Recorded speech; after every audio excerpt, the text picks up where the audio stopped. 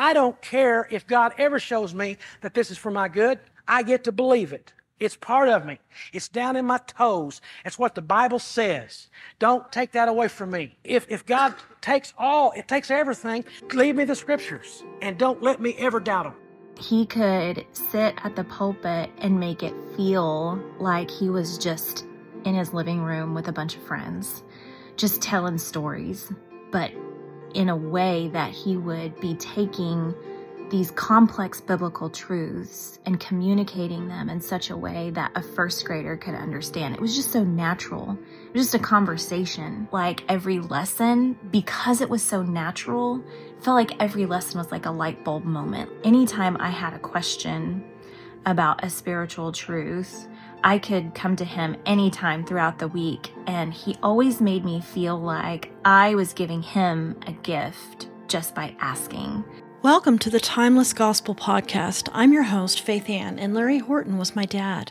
The deepest connection I had with my dad was through his teaching of the gospel. My dad communicated grace more deeply and simply than most. These sermons came to be preserved through my dear Aunt Shirley, who, in the early 80s, requested that my dad's sermons be recorded on cassette tapes and mailed to her so that she could be edified from 5 states away. When Larry died and went home to be with the Lord in 2019, my Aunt Shirley came to the funeral and brought with her the very sermons this podcast was created to showcase. The remaining sermons were preached in the early 2000s at the church he pastored until he died. His children's prayer is that you will come to Christ through these sermons, or if you already are a Christian, be edified and comforted, as so many were during his life.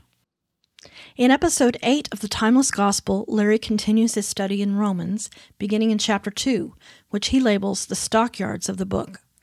After the episode, I talk about the blessing the Timeless Gospel Project has been for me, reminding me to apply the truths of Romans to my relationships. Do you have a question or comment about the podcast? You can email me at thetimelessgospel@gmail.com. Analogy of preaching through the Bible as getting on the Bible bus and traveling across the Scriptures, starting in Genesis and ending in Revelation, starting on the West Coast and ending on the East Coast. We have a lot of beauty here in Romans that we're going to, using the same analogy as we're going across Romans.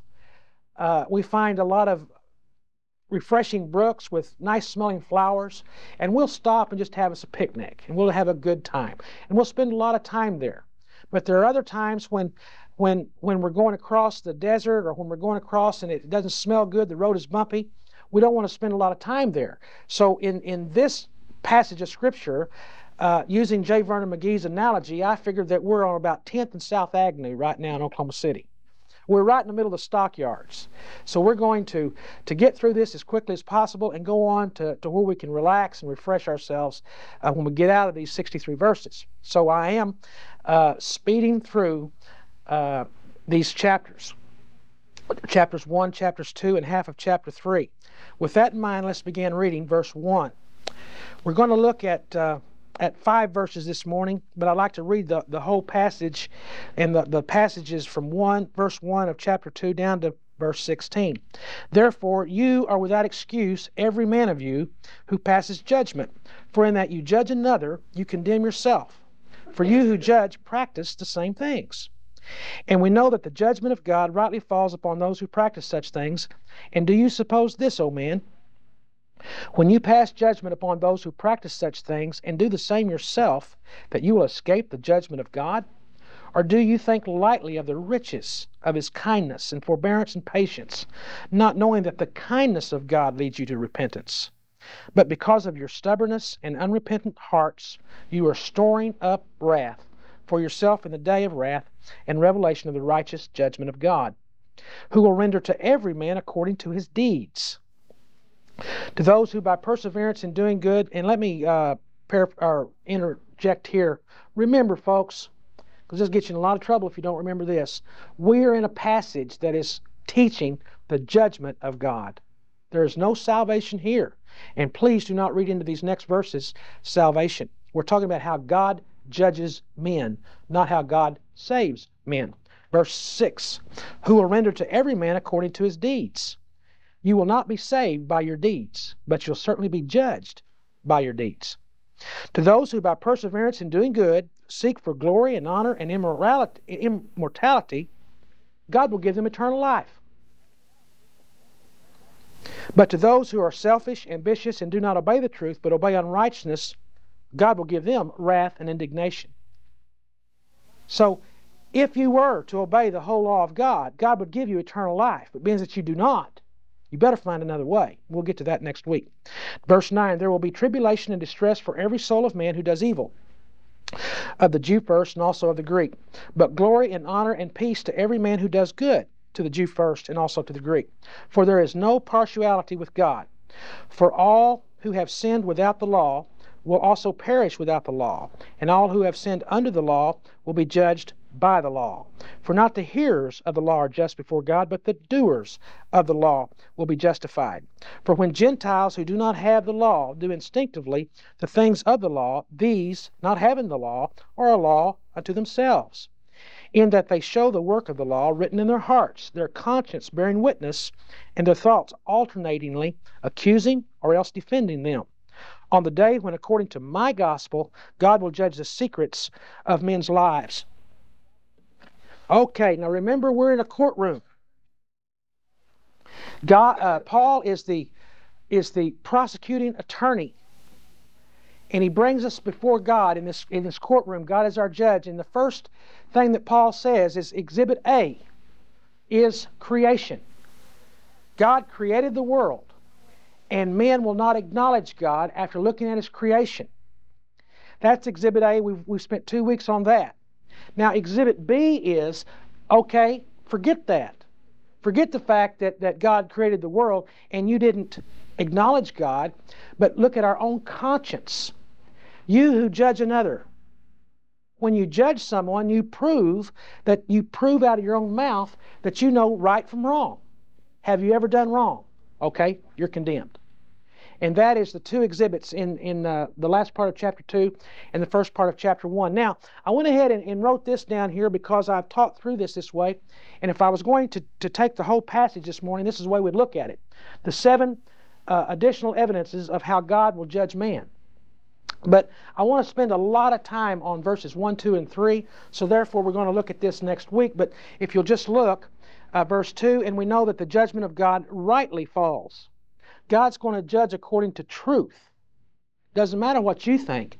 It's what is truth. God will judge according to truth. And then in verse 5, we find that we have stubborn and unrepentant hearts. God's going to judge you according to your own heart. Verse 6, going to judge you according to your deeds. What bad deeds have you performed? If you performed any, you're in big trouble. Okay? Number 4, without partiality. It doesn't matter if you're a preacher, pope, or parson. God's going to judge you according to your deeds, according to your heart, according to truth, and it doesn't matter who you are, whether you're black or white, short or tall, old or young. Okay. Verse 13, He's going to judge you according to your obedience to His law. Yes, you will be judged according to your obedience of His law. You certainly will not be justified. You certainly will not be blessed by the obedience of God's law. God's law is there to judge you through your own disobedience. And then we'll be judged according to the gospel. What have we done with the gospel? And then we're going to be judged, after all is said and done, we're going to be judged according to the secrets of our own hearts. So that is a nice little outline to go by if you were going to try to teach this passage all at one time. With that being said, let's go back to verse 1, 2, and 3. I'd like to spend some time here. We're going to look at it doctrinally, and then we're going to look at it practically. How does this verse affect my everyday life? But first we want to look at it doctrinally. What is being said here? Verse 1, therefore, you are without excuse, every man of you who passes judgment. For in that you judge another, you condemn yourself. For you who judge practice the same things. And we know that the judgment of God rightly falls upon those who practice such things. And do you suppose this, O man, when you pass judgment upon those who practice such things, and do the same yourself, that you will escape the judgment of God? There is no escape.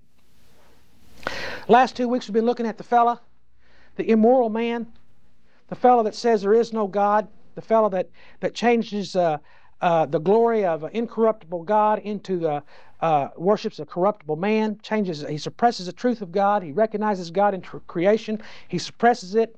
We talked about homosexuals, and then we talked about the 21 fruits of this kind of attitude, the liars, the slanderers, the gossipers, the murderers. But there's another class of people. That's the fellow that's out here, doesn't have any use for God, doesn't want to go to church, doesn't have any use for the laws of this land, just the real sinner. Okay? But there's another class of people. Actually, there are 3 more classes of people. But 2 weeks from now, we're going to look at the religious man, the fellow that puts his trust in his religion, puts his trust in the fact that he goes to church, that he knows a little bit about the Bible, that he's made some kind of profession of faith. That religious person, can he escape the judgment of God? We'll find out in 2 weeks. Next week, we'll find the fellow that's never heard of Christ. He's never heard of the Bible. He doesn't know the first thing about the Lord, about the Bible. Can God judge him?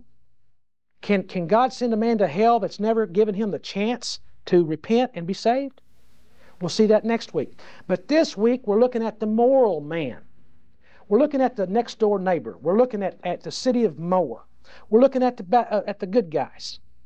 The people who are good neighbors, the people who are not trying to hurt anybody, people who are doing the best they can. They work hard, they provide for their families. What about that fella? Can God judge him, and how? It's not, Linda pointed this out this morning, it's not enough to tell somebody, you're going to hell, the wrath of God is on you, because they want to know, well, how come? And we never hear how come. Well, this morning we're going to talk about how come God can send a good moral person to hell. Now, going on, I hate that I have to stop here and do this, but I just must. Because of the error that's been taught down through the ages concerning verses 1 through 3 of chapter 2, I must now stop and tell you what it doesn't say. And I hate to do that, it just takes up our time. But I must do that because the church is teaching erroneous truths here, erroneous lies here. On the surface, as you look at it, and if you want to be under God's law, you've been listening to the false teachers who try to put us under God's law for obedience, then it jumps right out at you that verse 1, therefore you are without excuse, every man of you passes judgment. For that you judge another, you condemn yourself. So the application is naturally, well then let's don't judge. We're thinking that the Bible here is saying that we shouldn't judge. That's not what it's saying at all. There is a great deal of input, of evidences, of how we are to judge. There's a side over here and a side over here. And we're not to look down on anybody from our own goodness. But yet we do judge. We're to weep with those who weep and rejoice with those who rejoice. How can we do that without judging? Don't think for a moment that we're not supposed to judge, because we are. Let me explain. Analogy. I'm a Christian, and according to Romans chapter 2, verse 1, I'm not supposed to judge. So here comes this 15-year-old kid riding up my front lawn on a motorcycle. Got a cigarette hanging out of his mouth and a 6-pack of beer over his shoulder. Comes knocking on my door, and he's got tattoos down both arms. And he wants to take my daughter out on a date. That's not going to happen. That's not going to happen. The well-known phrase, over my dead body. Well, how can I say that? It's because I'm judging. Well, you shouldn't judge that young man. God separates the sin from the sinner. No, He doesn't. There's not a word in here about that. Not one word of Scripture saying that God loves the sinner and hates the sin. You cannot separate the sin from the sinner. It's all one thing. And I'm going to judge that young man. That's reasonable, isn't it? We understand that, don't we? This verse is not saying that you're not supposed to judge. Now, there's all kinds of Scripture that we need to deal with on this word judgment, to deal with it correctly. We are never to look down on somebody from a higher level. Christians are not better people than anyone else. Christians are better off. And we need to remember that. But at the same time, our whole life is every day we're full of judgment. You have to judge whether this man's lying to you or whether he's telling you the truth. You have to judge. You judge everything. Your life is made up of judgment and choices. To say we're not to judge is to create zombies. Why did I wear a jacket this morning? Why would we put on heavy clothes if we didn't judge that it was cold outside? To say a man shouldn't judge has just been ridiculous. So this passage is not talking about you should not judge, because we're going to judge. God placed in the Old Testament judges to rule Israel. It's ridiculous to say that we're not to judge. After saying that now, what does it say? And to show you, to get this truth through real quick, I'm going to give you an analogy that is almost blasphemous. But if you'll give me a little liberty, I feel that God has this morning, and I'm going to give you this analogy and show you what's been said here. I've got a next door neighbor. And I go over and I knock on my next door neighbor's house, front door, and I say, "Hey, neighbor, I want you to meet me at the corner of Main and Broadway tomorrow at noon, and I'm going to give you $1,000. And every person that you bring with you, I'm going to give them $500. And every person that you bring with you, I'm going to give you $500 for bringing them." Okay, so I show up the next day down at Main and Broadway. And there's a multitude of people this guy's brought. And the first thing he does, he comes with his hand out. And he says, "I'd like to have my money." I said, "Well, what are you talking about?" "Well, you told me that you would give me this money." "Well, I don't have any money." "Well, then why did you have me here?" "Well, I'm a preacher and I want to preach to you. You brought all these people. I'm going to preach the gospel to them. Maybe God will save some of them." And he gets furious. He gets angry. "You lied to me." I'm sorry, I got to go all the way back to the beginning of my story. Hypothetically, and I don't think you can find this guy in America. I don't think there's one of these people that exists. Not one. A next door neighbor, a man who owns or rents a house. I don't believe in America you can find this guy, but let's just say, for my analogy, that he's never heard the word Jesus Christ. That he does know nothing. He has never opened the Bible. He doesn't even know the Bible exists. And he's never been to church. But he's a good neighbor. Okay, now I'll get him back. So he's furious. And in his anger, he backs off the curb at Main and Broadway, and a semi-truck comes along and runs over him and kills him. And he's dead. And immediately, he goes before the throne of God for judgment. Now it's where it's almost blasphemy. Believe me, any of us who stand before God in judgment, we will not answer back to Him. We will not say a word. But for my analogy, let me continue. God says, "Why should I let you in my perfect heaven?" He says, "Well, I'm a real good fellow. I'm a city councilman and more. I have a family. I love my family. I work hard for them. I provided for them. I didn't cause any trouble. I didn't break any laws.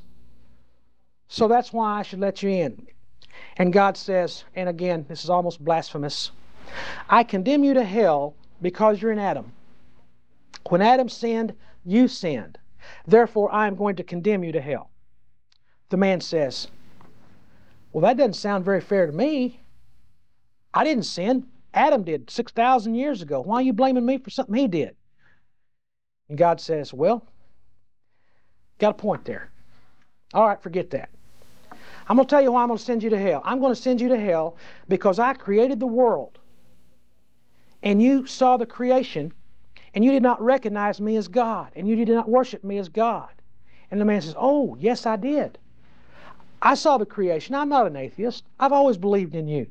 I've always said there's a higher being, and to know there's a higher being, all you got to do is look at creation.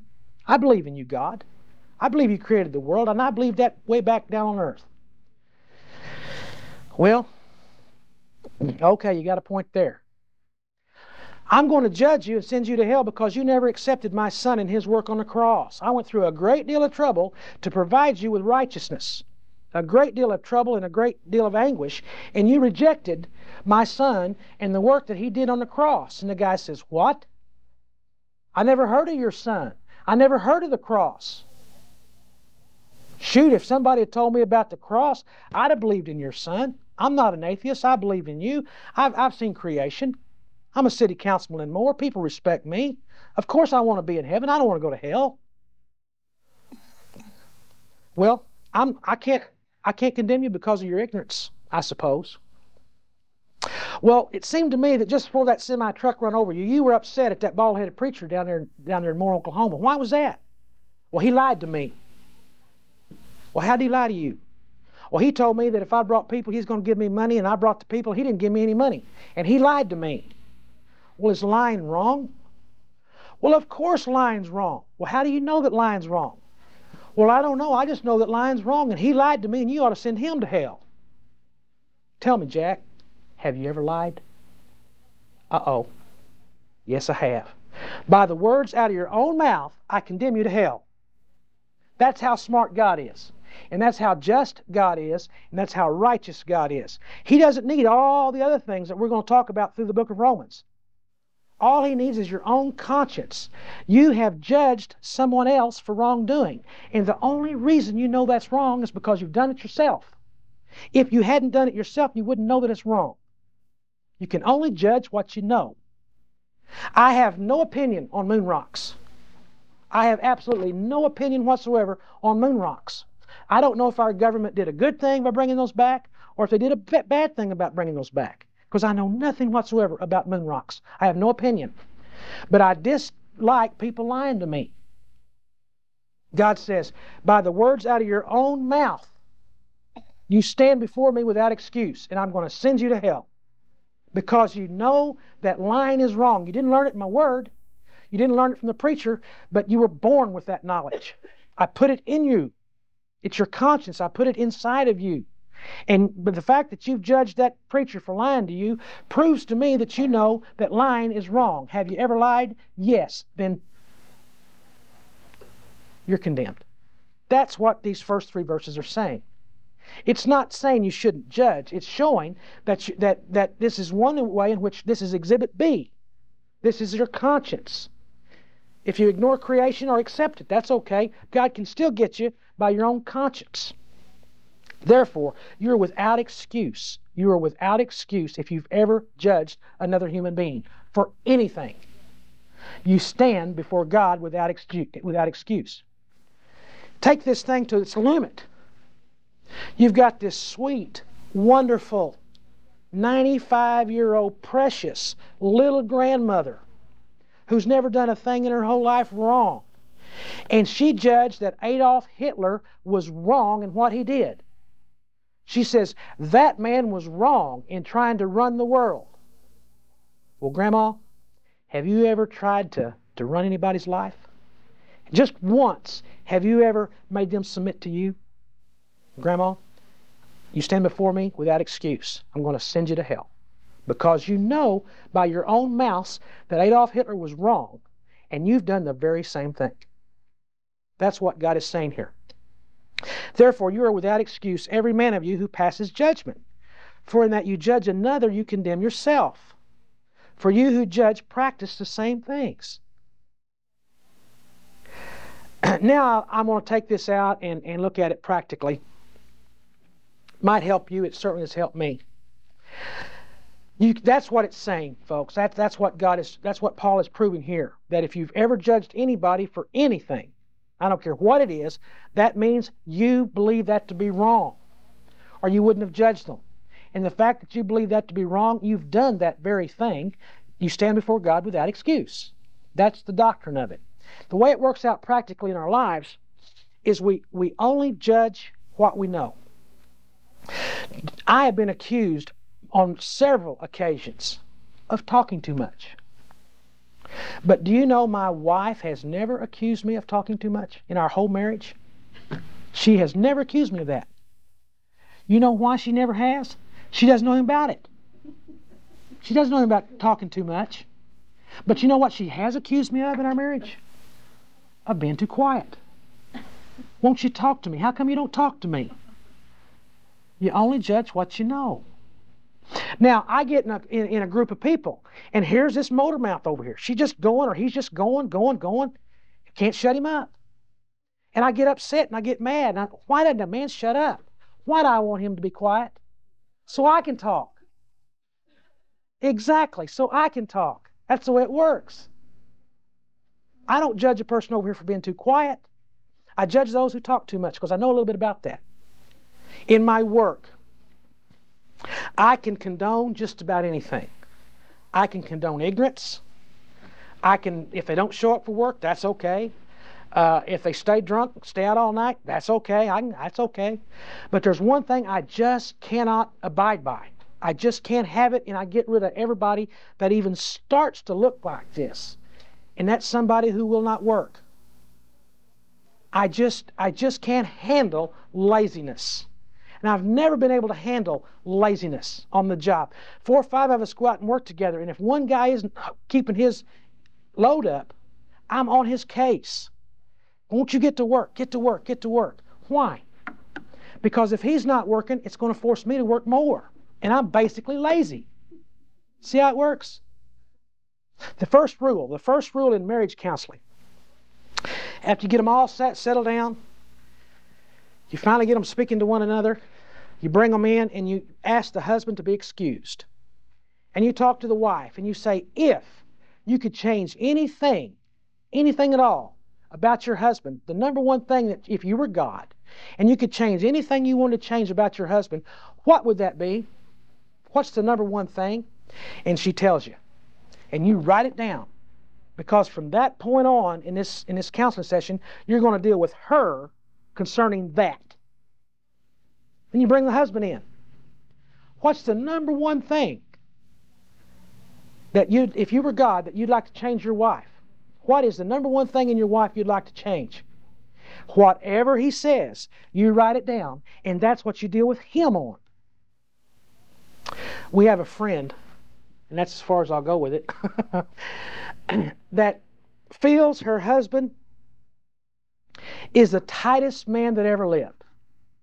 And she spent her life trying to get money out of this guy.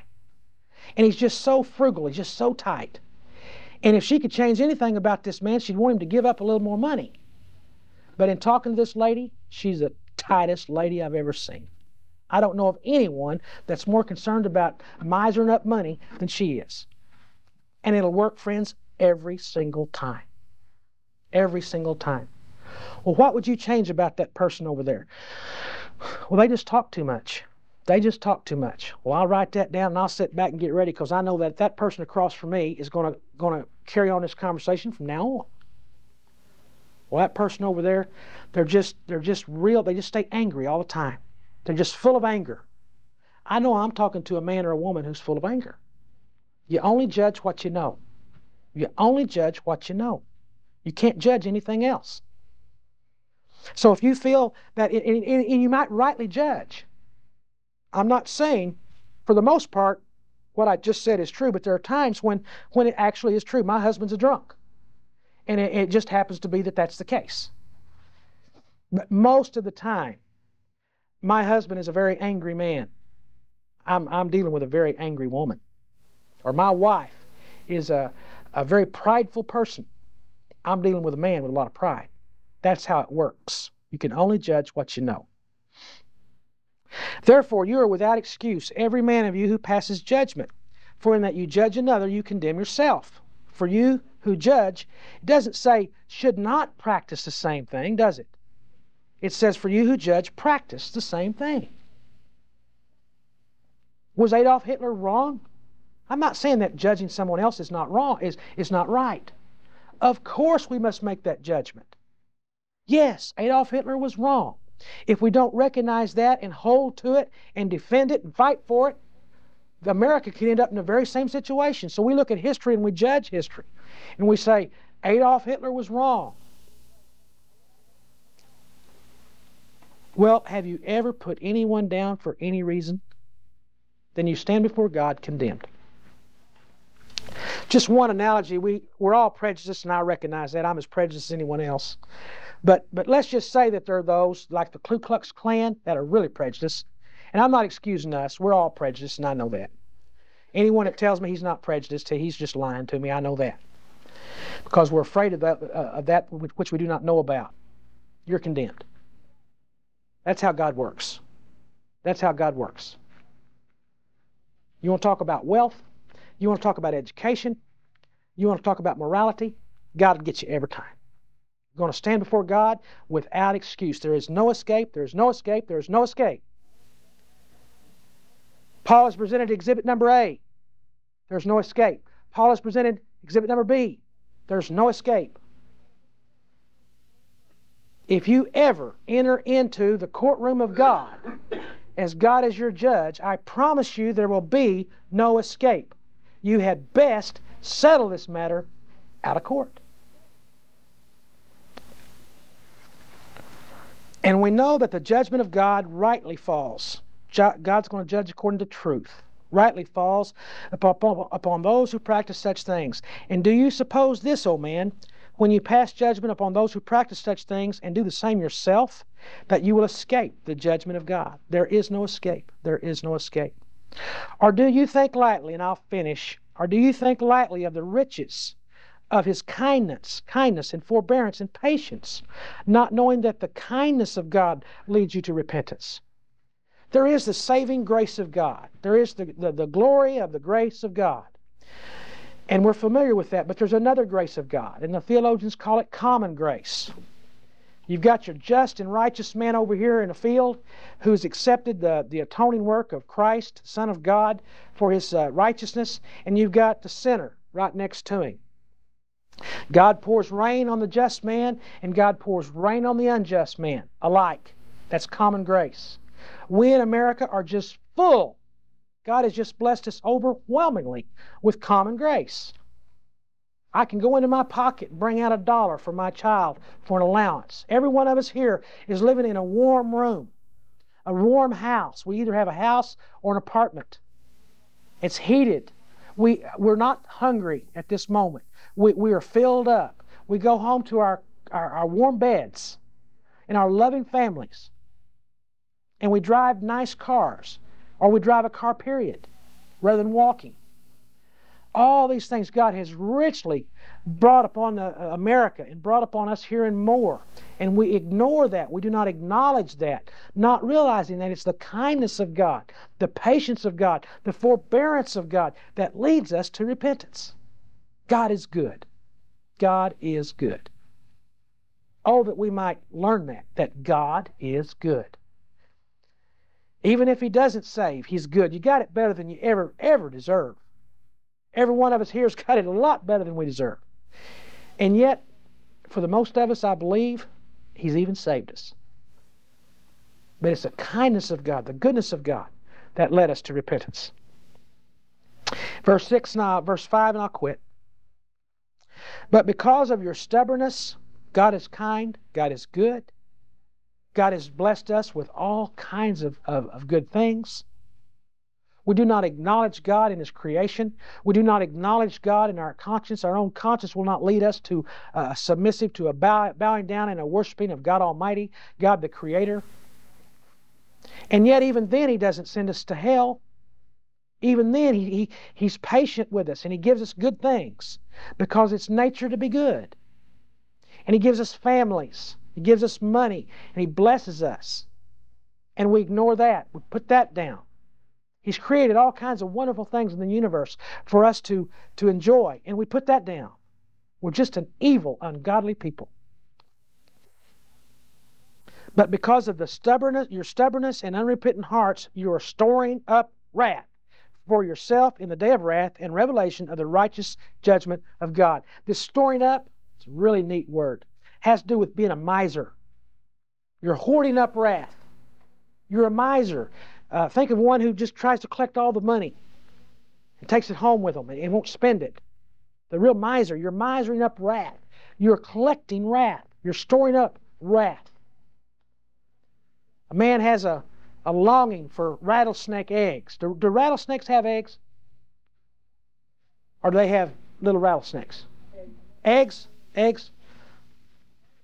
So a man has this fetish, if you will, for rattlesnake eggs. and he buys an expensive incubator, and he goes out and he spends his life collecting rattlesnake eggs. Just hoarding them up, storing them up, just building it, got a room full of rattlesnake eggs.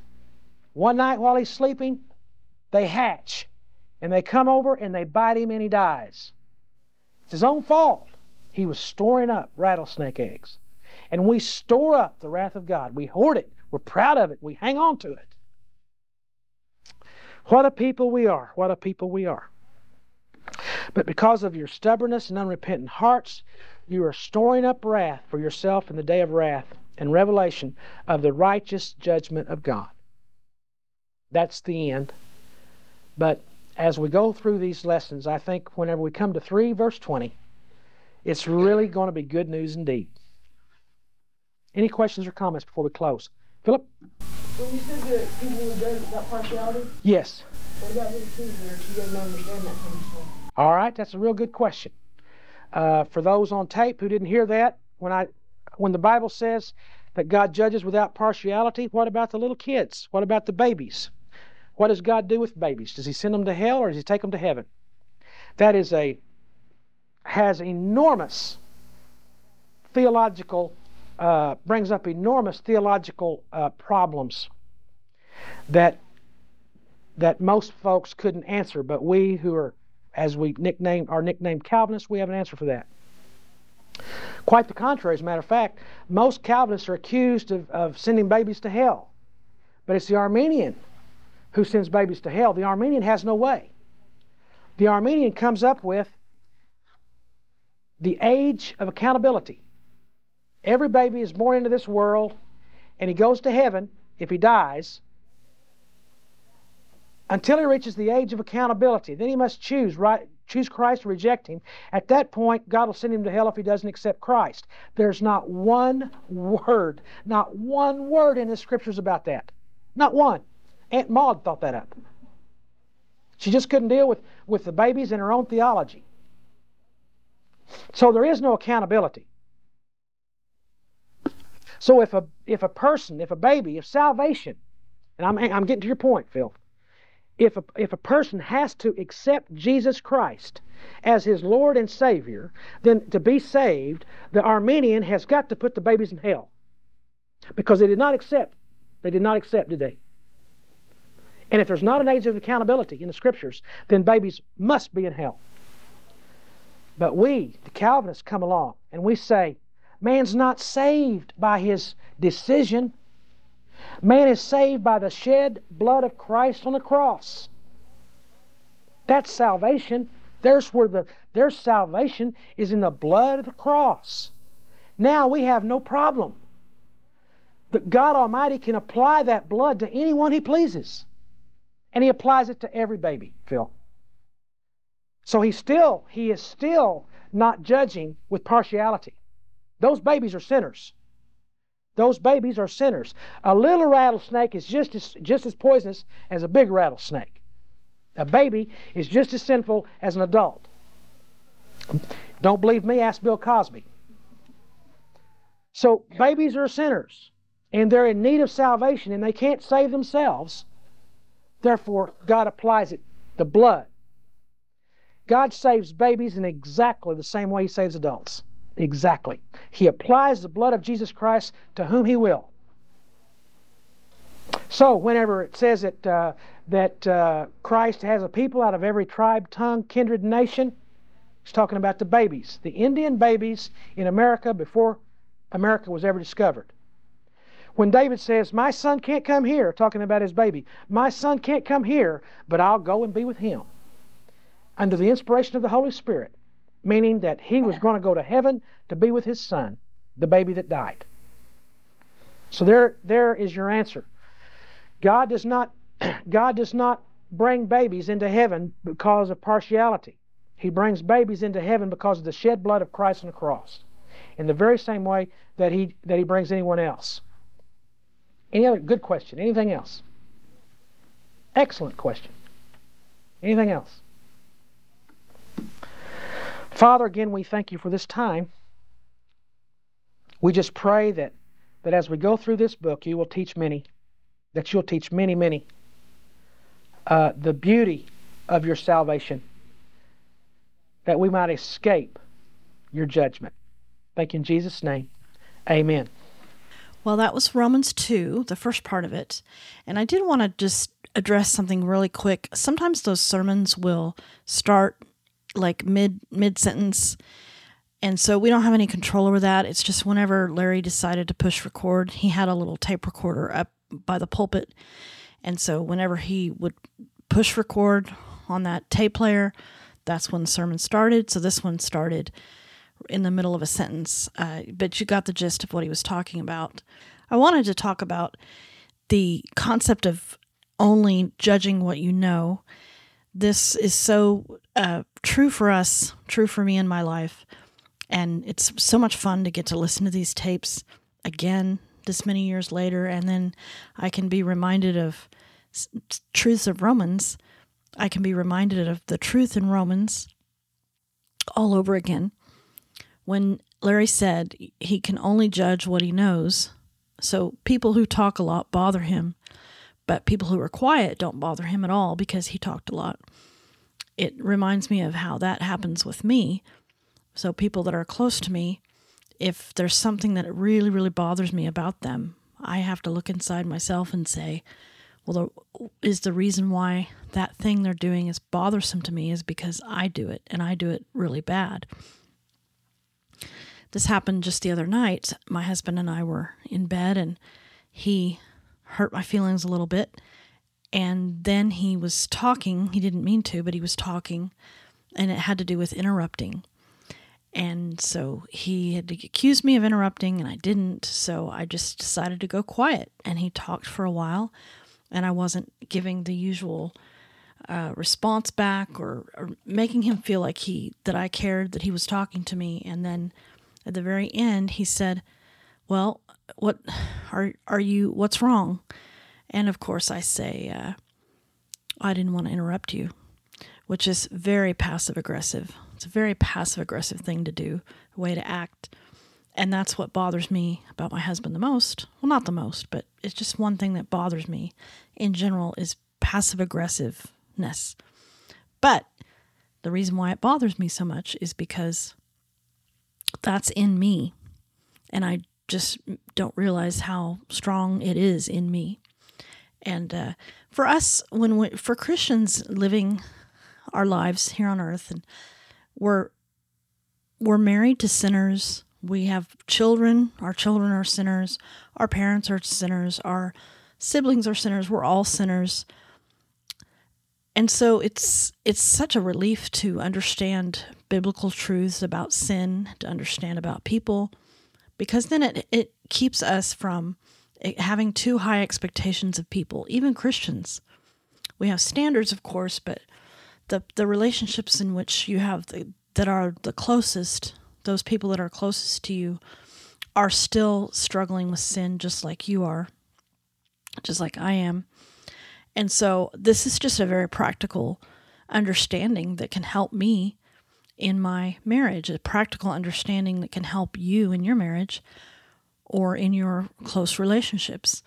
The Bible is so wise, the Lord is so wise, that we should really lean into it. We should lean into the Bible and see what it has to say about sin. It's the most accurate book there is out there for sin, and we only benefit from looking to see what Christ says about sin, about our nature, so that we can better understand ourselves and better understand the people that we love, better understand the people that we go to church with and our community, and so on.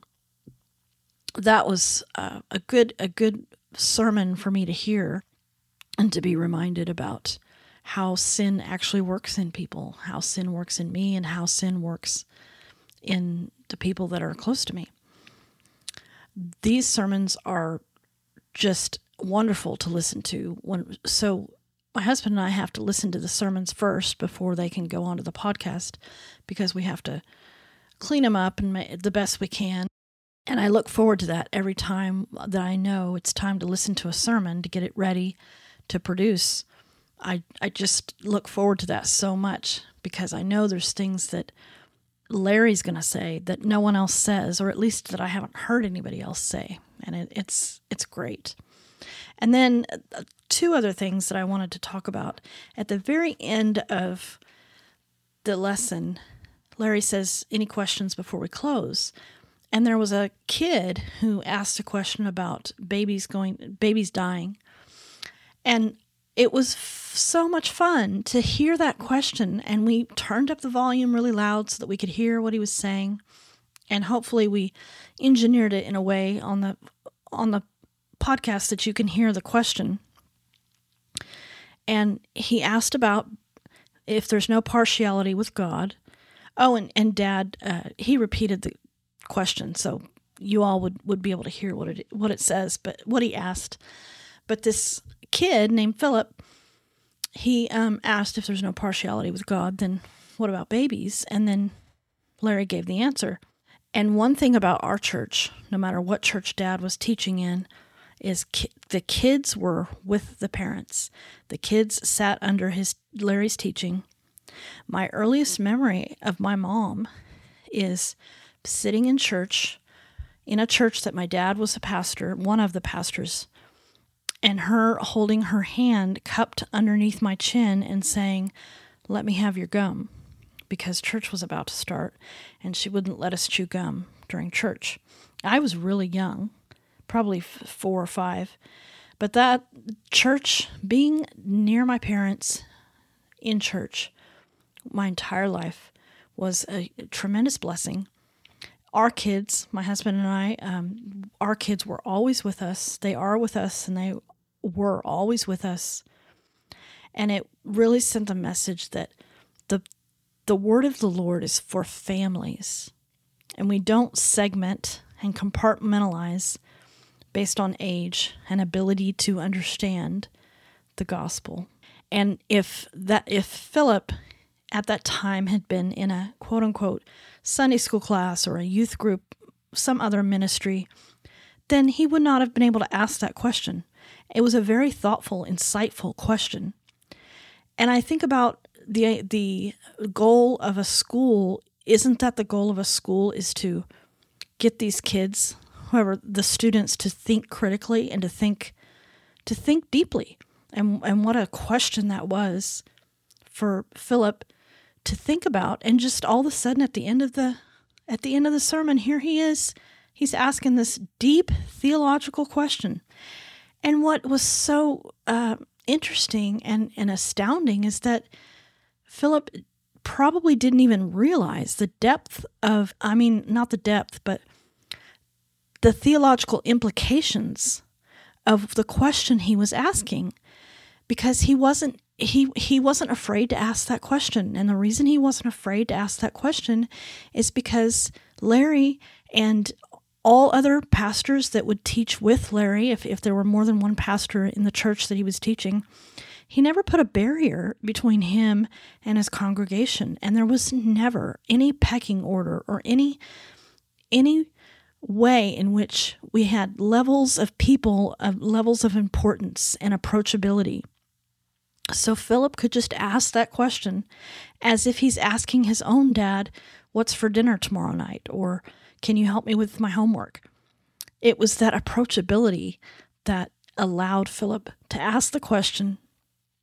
And you could hear it in Larry's voice. You could hear how thrilled he was that he got to answer that question, especially from a kid. Philip was probably not more than 16 at the time. I think he was younger, but I'm not sure. It was thrilling for Larry to be able to answer his question about babies and where they go when they die. Theologians debate these things, and here Larry is answering it from a teenager who was made to feel part of the congregation, so much so that he just popped his hand up and he just asked this question. In gathering all of the testimonials for this podcast that we rotate at the very beginning of the podcast, I was touched by so many of the people saying that Larry made them feel like they could come to him like they were bringing him a gift, because he just loved to talk about the Bible, and he loved to talk about the Bible with anybody that wanted to talk about the Bible with him. That is kind of sums up my thoughts about this sermon. And Larry did say we're in the stockyards, and we'll try and get out of here pretty soon, because the issue of sin. But it's wonderful because we know what's on the other side. We know what's on the other side of our depravity. We know what's on the other side of our sinfulness. We have the glorious gospel of the Lord Jesus Christ. If you have any questions or thoughts about the podcast, you can email me at thetimelessgospel@gmail.com. Thank you for listening to the Timeless Gospel Podcast.